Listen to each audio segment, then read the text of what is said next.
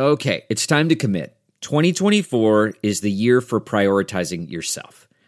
Begin your new smile journey with Byte, and you could start seeing results in just 2 to 3 weeks. Just order your at-home impression kit today for only $14.95 at Byte.com. Byte clear liners are doctor-directed and delivered to your door. Treatment costs thousands less than braces, plus they offer financing options, accept eligible insurance, and you could pay with your HSA, FSA. Get 80% off your impression kit when you use code WONDERY at Byte.com. That's BYTE.com. Start your confidence journey today with Byte.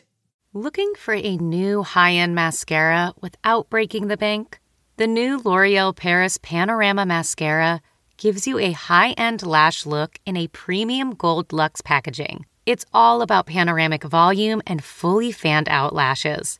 With its tapered brush, the new Panorama Mascara catches every single lash, giving you the false lash look without any of the hassle. Say goodbye to clumps and flakes, because this mascara is specially formulated to resist them all day with up to 24-hour wear. And the best part? It performs better than Luxe mascaras at only a fraction of the cost. You can buy Panorama Mascara on Amazon today. Hi, everyone. Welcome to Dishing with Digest. I'm Stephanie Sloan, editorial director, here with Mara Levinsky, senior editor. Hi, everyone. Well, Mara, GH debuted a new opener this week, which has gotten mixed reactions in our inbox.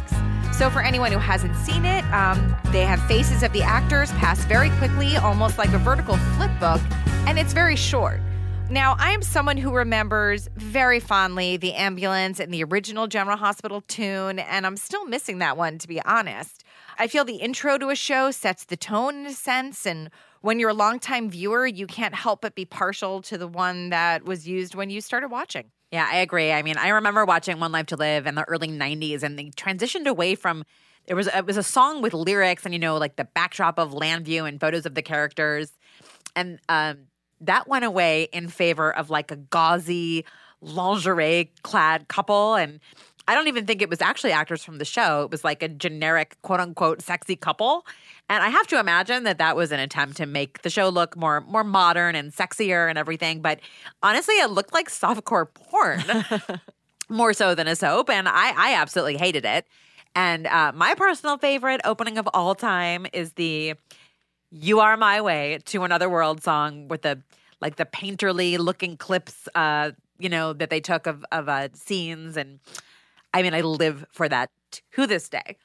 Well, I guess I will almost contradict myself now by saying that was also my favorite, mostly for the song, but that is not the intro that they used when I actually started watching in the early 80s. Yet it's the only intro I identify with when I think of that soap. Is it because you hear me singing it from time to time? Well, that might be it. But even if I'm looking through an old issue, the song will pop into my head. It was so catchy. I'm open to liking new intros, but I want there to be some continuity, I suppose, with what came before. Like, I want the intro to be something that could be appealing to people who watched and knew the show 20 years ago, not just like a channel flipper of today. Well, I think Y&R has had great success with that. I mean, they've continued the use of Nadia's theme as the show's theme song, but changed it at some point since I've been here to include the actors, like, visually. Fun fact, that was actually Michelle Stafford's silhouette, like, as you see walking down the hall. You never saw her face. It wasn't credited, but that was her. But if you tuned in today after years of not watching, let's say, you will know exactly what show it is. Yeah, that's what I'm saying. Like, I'm all for a little facelift, but, some updating. But like the face was burned beyond recognition, and we've done a recast with someone entirely different with the theme song. That I think is a mistake. I remember having some discussions with people at Days when they needed to shorten the intro a few years ago. Now, they had already removed the part where MacDonald Carey says, I'm MacDonald Carey and these are the days of our lives after he passed away in 1994. But they kept the rest as is with the very iconic, like, sands through the hourglass, so are the days of our lives, which, I mean, it wouldn't be it without it. Yeah. But they shortened the cue, if you will, into the music. And I really miss those chimes. I think B&B has always very clearly announced in its opening credits what it's all about. You know, it's about fashion, glamour, and beautiful people. Get into it. Absolutely. And for a while, we had the characters actually at a fashion show, if you recall, and they had the actor names and the character names. But then for their 30th anniversary, they went back to what they had in the beginning. And they actually got the same photography team from San Francisco to basically recreate the vibe of those original pictures. And it features the whole cast and the theme song. And, what I particularly love about B&B actually is that they will do special opener credits every so often, like on Halloween where they have bats flying around and, some of the pictures of those models are like altered to look, all wacky and like made uppy. But, it's fun. Yeah, and I love that they did an homage, and a throwback on their anniversary year. And, GH fans would love to see that ambulance again. There's no question. And, I think about All My Children. They evolved its original photo album theme over the years, but I think evolutions are one thing and a total do-over is another, and I think it's a mistake.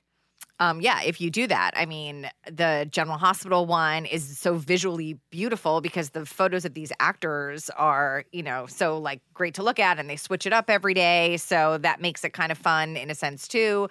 I used to wonder actually when shows started showing people in the beginning, I think YNR for a while, it's like you knew who was on that day. That was sort of a thing that's certainly not to say that that's what GH is doing, but I think it is giving a little variety. And I mean, I certainly applaud them for having sort of the courage in a way to keep updating and to try to refreshen it because, you're dealing with an audience that kind of is resistant to major change. Yeah. Well, our guest today has been on 3 shows and probably been through many intro changes. Indeed. It is 3-time Emmy winner Gina Tognoni who plays YNR's Phyllis. So let's get her on the phone to talk about Fic, Philly, her road to Genoa City, and more. Hi, Gina. Hi, guys. Thanks so much for joining us. Thank you for having me. What do you want to talk about today? Well, we're going to take a little walk down memory lane with you. And why don't we start your soap debut on One Life to Live in 1995? Long time ago. Yeah. So first of all, tell us what you remember about your audition. I was a young girl. I was in my 20s and a young woman. And in Los Angeles, actually, originally. And I had come out here to become an actress. I was studying acting at the time. And oddly, I was about to let it go, acting. I had given it a long shot. I had been auditioning straight for about 1.5 years and really wasn't picking up anything, but learning quite a bit. But I was getting a little frustrated. And I thought, well, maybe this isn't for me. And I was studying at the time in Los Angeles, in West LA, and decided, well, I'm going to go back to college. When I graduated high school, I got into Emerson College in Boston and I thought I was going to be a journalist. And I said, well, okay, I'm going to get into acting. I had met my manager at the time and I decided to commit to that. So I went full steam ahead and just started studying, moved out to LA. And then, things weren't really picking up and I was getting frustrated. And I said, why don't I just go back to school?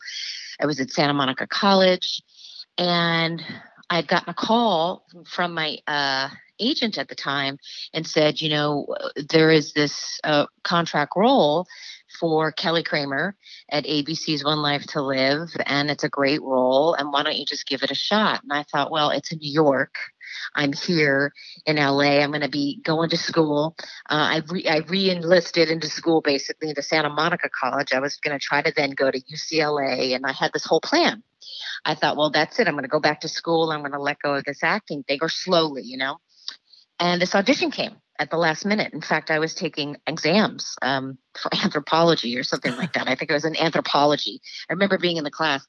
And the audition came about that week that our exams were beginning. And I ran out, did the audition, came back and, scheduled to take some tests in the next few days, got a call that I was supposed to fly to New York and do a screen test. Now, not only was this one of the few screen tests that I had pulled in, I guess, in my auditioning process, but it was the first time I'd have ever had to go back to New York in a long time. So like about 1 year and, like 6 months. And I thought, well, oh my gosh, we'll give it a shot.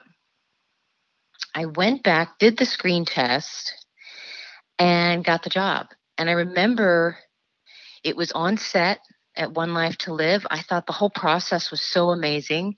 But in the back of my mind, I thought, well, this isn't going to happen. This isn't going to happen. And it happened. And they said, you're our Kelly Kramer. And that was it. In an instant, my life changed. And I had to go and ask to be excused from my classes. And I got so many credits, but I lost a lot of credits. But at the same time, I always say it was like a divine order. It was like the universe telling me, no, you're going to go this way right now. And I did. And I said yes. And nothing's really been the same ever since. I bet. Really, really and truly. So yeah, I was 20 something years old, and my first contract, and just what a great opportunity. And my first boyfriend was Nathan Fillion on screen, rather, not in real life, but he was the first, love interest I had. How lucky could I be? And we became very fast friends. Met some of my best friends there. Aaron Von Watts, Aaron Torpy at the time. Darlene Bogle. I still stay in touch with cameraman Howie Zeigman, Cassie DePaiva. I'm still in touch with, who's out here now. So it was such formative years, and I learned everything that I could think of as far as television at One Life to Live, just the basics, and I'm just so grateful to all of them. I have to tell you, I was just watching some of your very first episodes on YouTube recently. I don't know if you remember. It was Kelly dressed so outrageously, and she went to the Gold Star Gala with and it was just, it's so fun that these records exist of like watching you cut your teeth as an actress. Exactly. That's exactly what it was too. I was really, really green, but that I was terrified most every day. Terrified at least every day, and I think it's because I just didn't know what to be afraid of, but I just knew to keep going forward. And the people that I was working with, like Robin Strasser, always encouraged me to keep going, and I felt so at home. And then I would use what I learned, as far as my basics, and everything was just serving itself. And so I felt that I was in the right place at the right time. And I stayed there for about, I want to say almost 7 years, definitely 6 years, on and off about 7 years, because it was just such a home. So it was just one of the best ways to learn, So I had an incredible learning ground, and I got paid for it. So it really was kind of extra cool. Better than anthropology class. Yeah, exactly. A lot more interesting. Did you ever think about leaving after your first contract, or did you know that you wanted to stay? Yeah, I did. I thought, well, gosh, should I go? Because I believe at that time, Nathan might have left. I think so. Nathan was at a time that it was good for him to leave. He had to. And yeah, it was time for me to stay. Everything comes in seasons, and I've always kind of just taken one step at a time. And I'm glad I made that decision. And then when I left and it was time to go, and I believe I went out to Los Angeles at that time, back to Los Angeles. That was really important too. So everything was exactly as it was supposed to be. So you had, I think you came back to the show maybe for a little brief spell, but then you kind of settled at Guiding Light for a nice long run and nice little ride. Yeah. So what do you remember about like making that transition and trying to find a new, settle into a new daytime home, I suppose? Yeah. Now that one I did a little with a question mark. I was in Los Angeles. I had been out here. They called and said, there's this role, Dinah. It would be a recast. It would bring you back to New York. What do you think? And I had a big question mark. I'm not going to lie. I just didn't know if I was ready. And I took a jump. And, what are you going to do? It's like not a bad thing. And it's not the end of the world. And let's see what happens. So begrudgingly, in a way, I came back to New York and thought, well, I'll give it a shot. Because I was really enjoying LA at the time, actually. And I was kind of finding my own rhythm again. And then this popped up. I said, okay. I was talking to my mom quite a bit about it. She said, yeah, embrace it. And it ended up being one of the most important moves I made. First of all, I met my husband during that period of time, which Stephanie, you know Joe. I know Joe. You know Joe.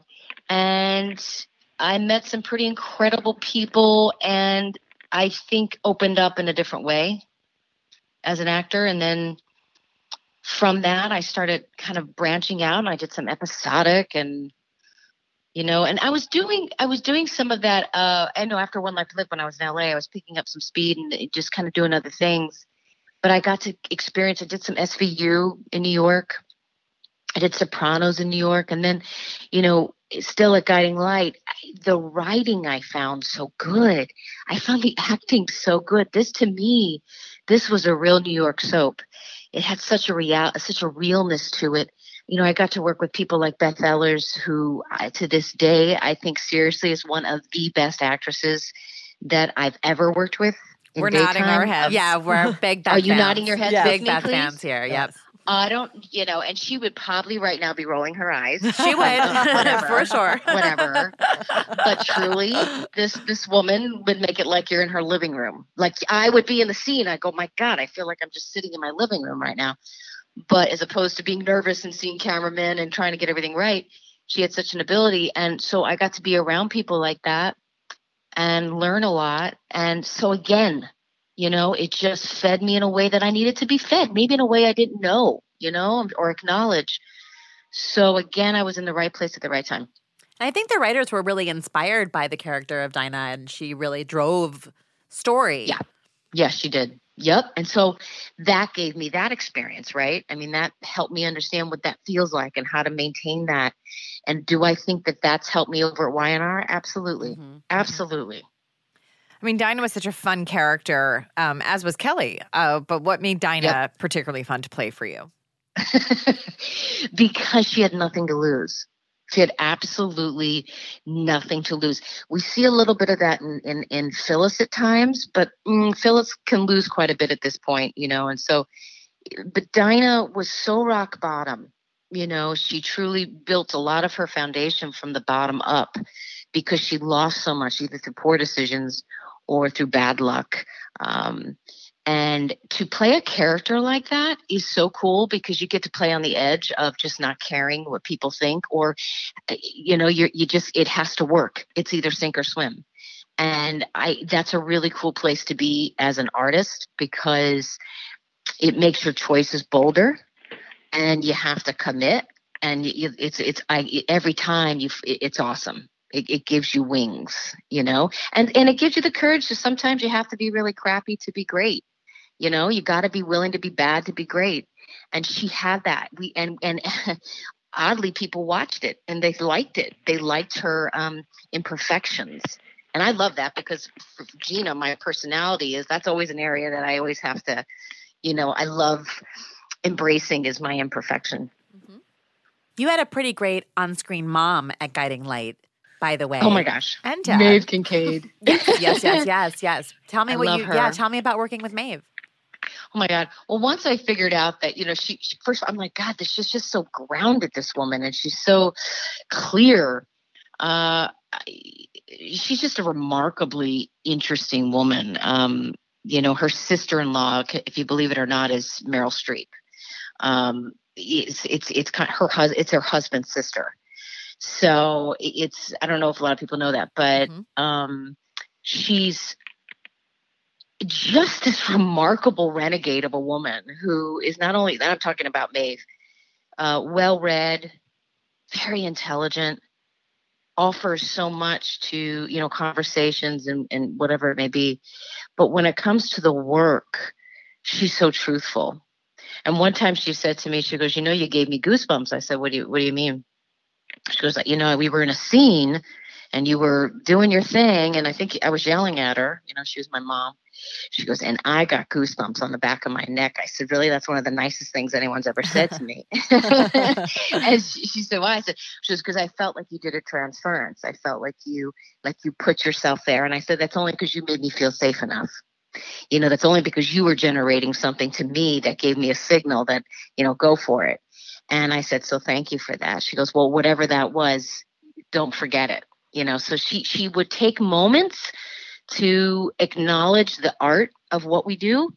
And I love that. That's the kind of stuff that feeds my soul. So she was that person to me. That's lovely. Absolutely. Mm-hmm. Now, your performances at Guiding Light were impressive, to say the least. You won 2 Daytime Emmys for your work as Dinah. What did that mean to you at the time? Huge.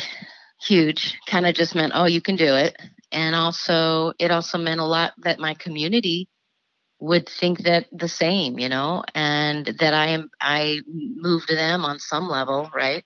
So I just thought that was so cool. And as far as outward acknowledgement, it's probably one of the coolest things when it comes to doing this. So, and I had my mom with me on my first experience of winning that, and I was able to thank her, and and my family, and my mother, and my father, and my brother, and my sister-in-law, and everyone in my life who support me hugely. So to have that, and this is when the Emmys were aired, televised. So that's important to me, that I had that opportunity in that time when it was very special. Not that it's not special now, but it's changed so much. And it's in the process of changing. You can't help but compare. And so to me, because it was the first time, it was just very special. So yeah, then the second one was just as incredible. But I forgot to thank my husband. so that was a bit of a shadow on that one for a little bit. I had a tough time letting that one go. But eventually I did. And when I won my third one at Y&R, that's why I came out with him right away. It took me like 7 years to do whatever it was. But yeah, so it's just that in a way, that's how I sort of put that all together in my mind. I want to know, before we move from your New York career back to LA, I want to know, who were your roommates at in your dressing rooms at these 2 shows? Because I feel like those were some shared Huge. rooms. Okay, so One Life to Live was my shared room. That was with Erin Torpy, who is now Erin Von Watts, but she's my best friend, and that has everything to do with that. We were young women doing something very difficult. We were still growing up and on TV, and I don't know. We went through every difficult thing together, and that was huge. And I could not have asked for a better partner. Her mother, Sue Torpy, is one of the most influential people in my life spiritually. We would pray together. We would, whenever we hit hard times, we would talk about, whatever it is. And there she was, because Erin at that time, Erin's a little younger than me, and she was about, I don't know, like 16, 15, maybe even a little bit younger by the time I got to One Life to Live. She was a little bit younger, like maybe like 13.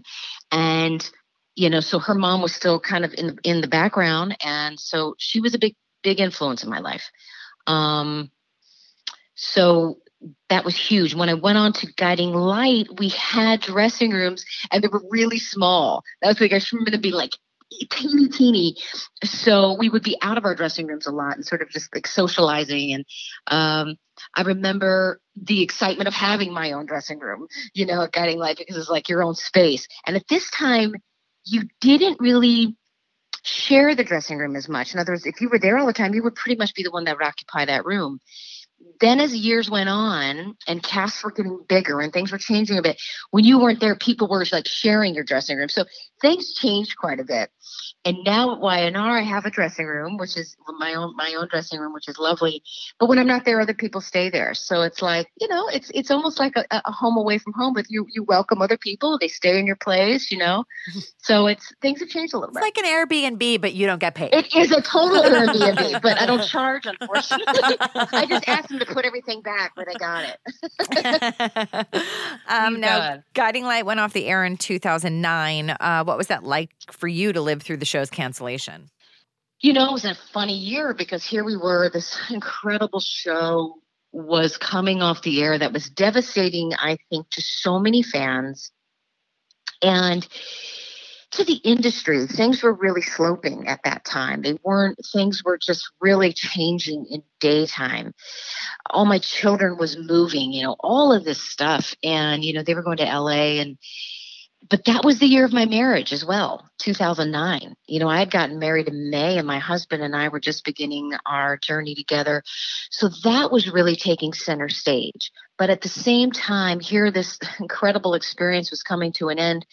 I was filled with reverence and gratitude, but at the same time, I knew that times are changing, and it was bittersweet. It was a hard year, and yet it was full of a lot of emotion, but mainly positive because of the marriage. But I got to tell you, we lost something very, very special when we lost Guiding Light. And I will always say that you could watch these scenes during the day, whether it was with Justin Dees, and he just would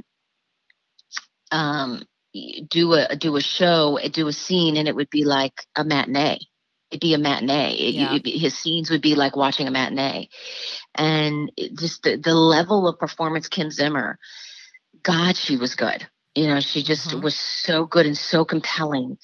And just a real original, a real original. And I got the chance to get to know her and work with her. And I loved that. Just Jordan Clark, every one of them, Ricky Paul Golden, he's just amazing still. So I don't know. I don't know if it was the time, but it just was incredibly special. It was a time also that everybody knew what they were doing. Everybody was so solid with what they did, and they made it look so easy. And I felt the writing was really character driven. We knew who these characters were. We weren't confused. Nobody was acting like the other person, or speaking like the other person. And you didn't need huge sets. You could have a small set, but it didn't matter. It was the relationships. People were moved by the relationship between the two actors, the two characters. And that's what kept them coming back every day, because they felt something, and I felt that every single day. So that's how I remember Guiding Light. That's a lovely tribute and very apt. Mm-hmm. So when the New York shows, all went off the air sort of one by one, did you think that was curtains for you in your daytime career, or did you have somewhere in the back of your head maybe making the move? Mm-hmm. No, I never dreamt I would ever be on Y&R or come out and do an LA soap. I just thought that was it. So I gave myself like a year and a half to 2 years I knew that I was tired. I knew that I just kind of needed to listen and go and do something else. And I was auditioning at the time, but if I were going to be honest, I wasn't feeling it. I felt that there was something else I needed to do. So I started a shoe company. My father and my brother and my uncle are in the shoe business, and I completely went out of the box and designed a ladies' shoe line called So Nine. And I wanted to donate a portion of our proceeds to domestic violence. I was drawn to that cause because I felt that women who survive domestic violence very much have to work from the inside out. And as an actor, I believe we work from the inside out as artists. And we are very much about our inner dialogues. And survivors have to build themselves up again after they suffer that type of violence.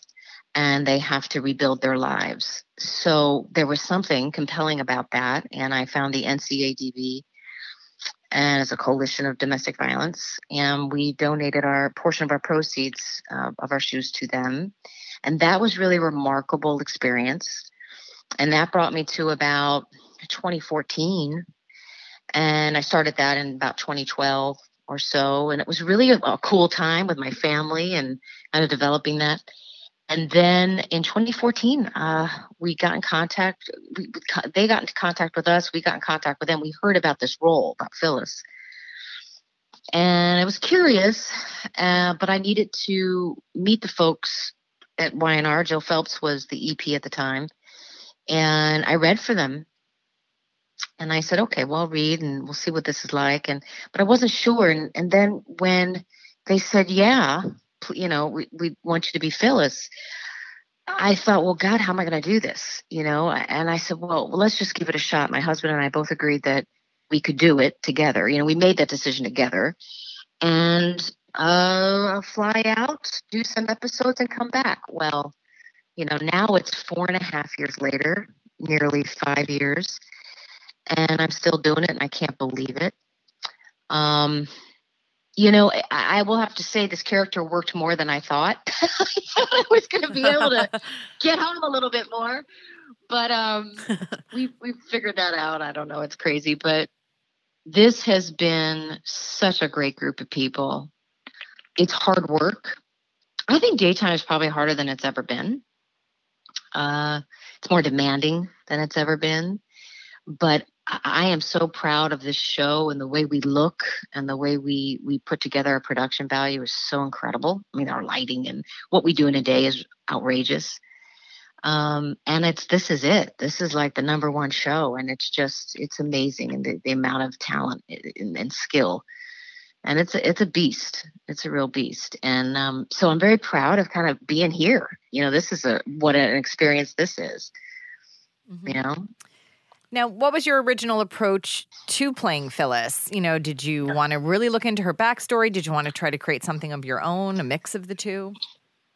So I was a huge fan of Michelle Stafford. I think that she was just, oh my goodness, if she hadn't have done the work that she did, nobody would have known who Phyllis was. But she made sure that everybody knew who she was. And she was awesome. Okay. So, and her courage is crazy.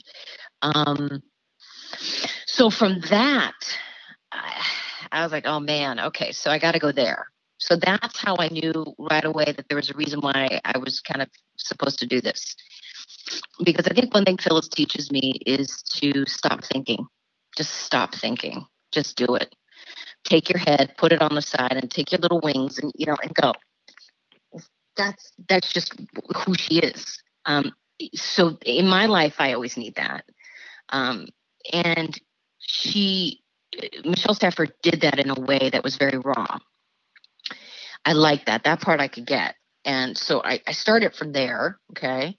And then I always remembered, and this is true, Robin Strasser always said, put your fingerprints all over it. And it works. And whenever you take anything, I don't care if it's an original character or if it's a recast, eventually you can start putting your fingerprints on it. And you acknowledge what is a part of it and what people expect, but then you can start making it your own. And I like doing that. That's just my thing. I like it. And I think that it's a good thing to have as an actor. But you got to pay attention to just her core personality. That is sometimes I always have to remind myself of that, because when we go through so many different changes in head writing and such, sometimes those things can be undefined. So it's up to the actor to continue to remind as much as he or she can as to what, that character is about. So this has not been easy. This has not been a cakewalk. And the fact that people accepted me and thought it was a good thing, I'm very, very grateful for, because it's not something that I just sort of just walked in and did. I had to think about it. You know what I mean? Yeah, absolutely. And yet, definitely challenging. You're in two very popular pairings. Never mind the one with Peter Bergman as well. But we have a thick Philly, battle waging on. I know. So let's talk about some of the men you work with. So let's start with Peter Bergman. I love him so much. Okay, so he's just like such a gem. That's all I can say. A gem. Not only as a person, but as just an artist. He's one of the most intelligent people I know. Incredibly well read. But he called me the day I landed and took this on and said, "Welcome. I'm really excited to have you." And it's just, he's that type of person. Okay, he goes out of his way.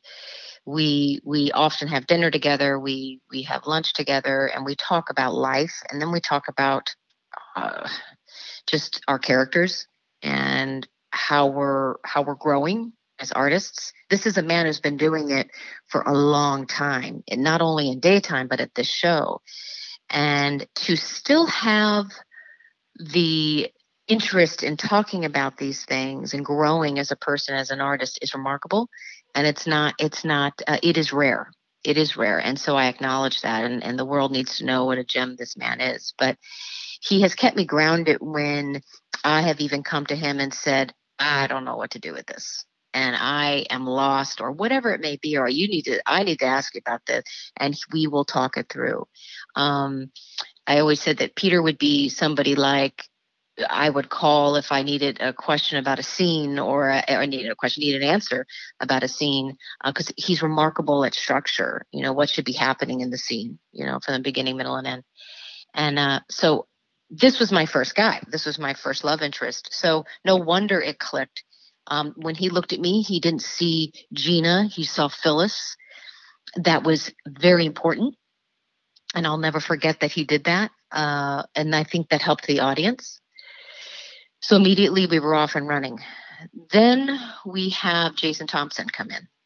And here comes in this beautiful light, this gorgeous, gentle light, who not only is he physically just stunning, but he inside is one of the most gentle, beautiful people. And he had a hard thing. He had to come in, replace Billy Miller, who really put his fingerprints on that role. And they're different. They have different energy, and yet they're both so compelling. And here comes Billy. And it was supposed to be just like a connection. But we didn't know, and it wasn't written, that we were really supposed to take off. It was always supposed to be Victoria and Billy. And there was something within Jason and within this character that Phyllis could hear. She just heard him, and she could feel him in a room. Okay. And that's the best way I could say it. And that had to do with writing. At the time, it was the inception of it, of me being here, Jason being here, and really just the way we work. Jason and I like to talk about the scene. We like to talk about what's going to make it better. And I think that's awesome. He's been at the set a while too. So here he comes. I eat that up with a spoon. I think it's the most awesome thing. And we end up having great writing. And that's like, thank God, because it really can be the other way. So we and some chemistry to boot. Let's not take you guys out of this. You had to create that. Yeah, he's just a cool dude. And and then you put him in the middle of, Jack and Phyllis, this perfect triangle with a brother who'll never measure up to the older brother, and then the older brother is trying to control everything, and then me caught in the middle. I couldn't ask for anything better. It was like the best storyline ever. So I didn't want it to end. I thought it was terrific, and it does not surprise me that it was so good for all of us. And then, when you have something that works, generally in daytime, they like to mess it up. Exactly. They like to mess it up, and I never understand that. I'm like, why are they doing that? But it gets people riled up, I guess. And so then we find ourselves in this challenge of why we can't have what we want. And really, that's very relatable. In life, I think we all have to sometimes, and on some degree, have to wait for certain things to come to us. And maybe that's the story we tell. But in the meantime, now I get a chance to work with Joshua Morrow, who honestly, I'm there now 4 years and maybe have 2 or 3 scenes with him the entire time. And yet these two have so much history. Right. And I always would laugh with him. I said, my God, could we at least have more than 2 scenes together? And once we started, I knew it was going to happen. We went through this awkward little stage, or I did. And I went, Josh, this is the most we've ever worked together. And I have to find this with you. This is not Michelle Stafford. This is Gina being Phyllis in this day and age, and we have to find it. And he agreed 100%. And the first few weeks were a little awkward and felt sometimes a little forced, I'm going to be honest, in the way that we were trying to jump into this. But you got to find it. And we did. And now I'm not saying it was bad. It's like anything. When something's organic, you one step at a time. And I think they did a very good job of that. But, we jumped right in. But I love it. Now I really feel like I can identify what that is, and it's different than the other two. So I'm lucky because I just get to work with just such great guys, you know? Oh, yeah. Yeah. Gina, I have to tell you, I have a friend who I don't think has gotten a decent night's sleep since Philly broke up. It has been very difficult on her. I know, it's very difficult.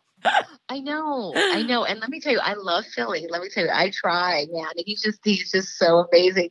But I every time I'm looking at the scripts and all this, I'm like, he's getting further and further away from me, damn it.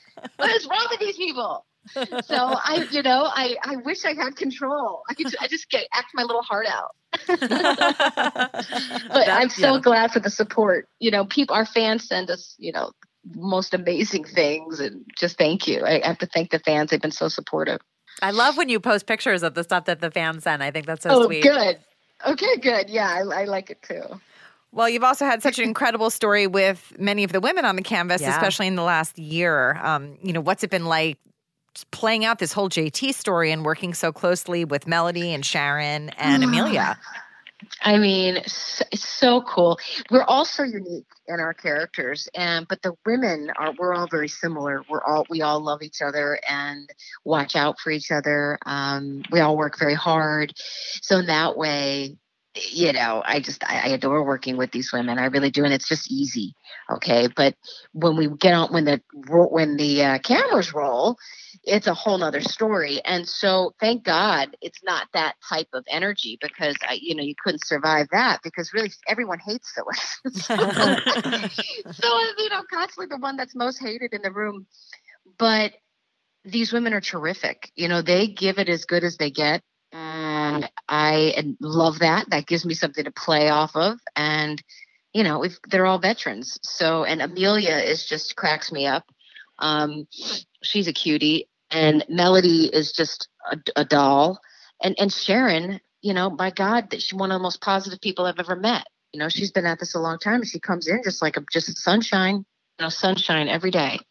So I'm very lucky, very, very lucky. Now, as you mentioned, you will hit the 5-year mark as Phyllis later this year. What do you think when you look back on your Y&R journey so far? I can't believe I survived it.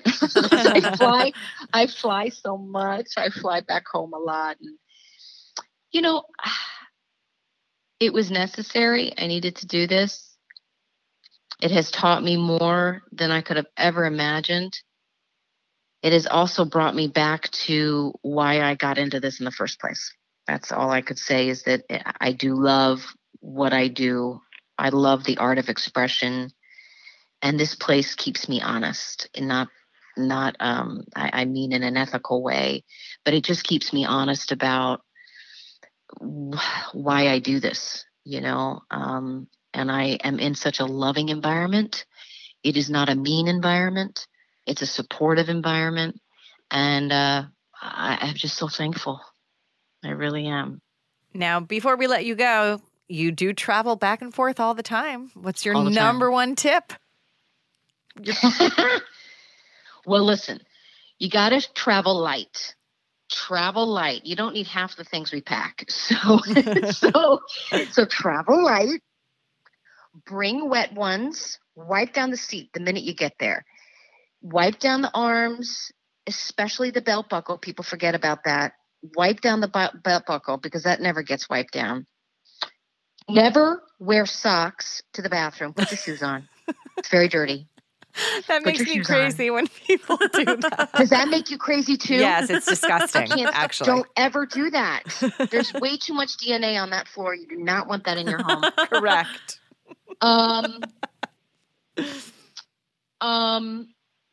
Stay hydrated. Don't fly hungover. It's not a good experience. Not that you're speaking from you would know. Not that I do that. Not that I'm doing that later today. Always travel with a scarf. Always travel with a little wrappy or a little scarf that can turn into a blanket at any moment, because sometimes they don't have enough. And that's it. Sit back, relax, and enjoy, and treat it like your office. I turn everything off. I don't have my phone on. I bring my book. I bring my script. I bring my journal. And that's my time in the sky. That's my office in the sky. And I treat it like a retreat. And that's how I've gotten through it for 5 years. That's amazing. Yeah. Awesome. Yeah. Yeah. I think there might be an airline magazine you need to write a column for. I will write articles. Yes, I will. We'll bring it all full circle to your intention of becoming a journalist career. Yes. Okay. Yes. Okay. Sounds good. Well, Gina, thank you so much for joining us. It was so great to talk to you and catch up. Such a pleasure. Me too, girls. Thanks so much. Happy New Year. Happy Make it a New Year beautiful to one. you. You Thank too. you. Happy New Year. Talk to you soon. Bye, Gina. Bye. Thank you so much for joining us. Thank you to Gina Tognoni for being our guest. Be sure to pick up a new issue on sale now and come back next week for another podcast.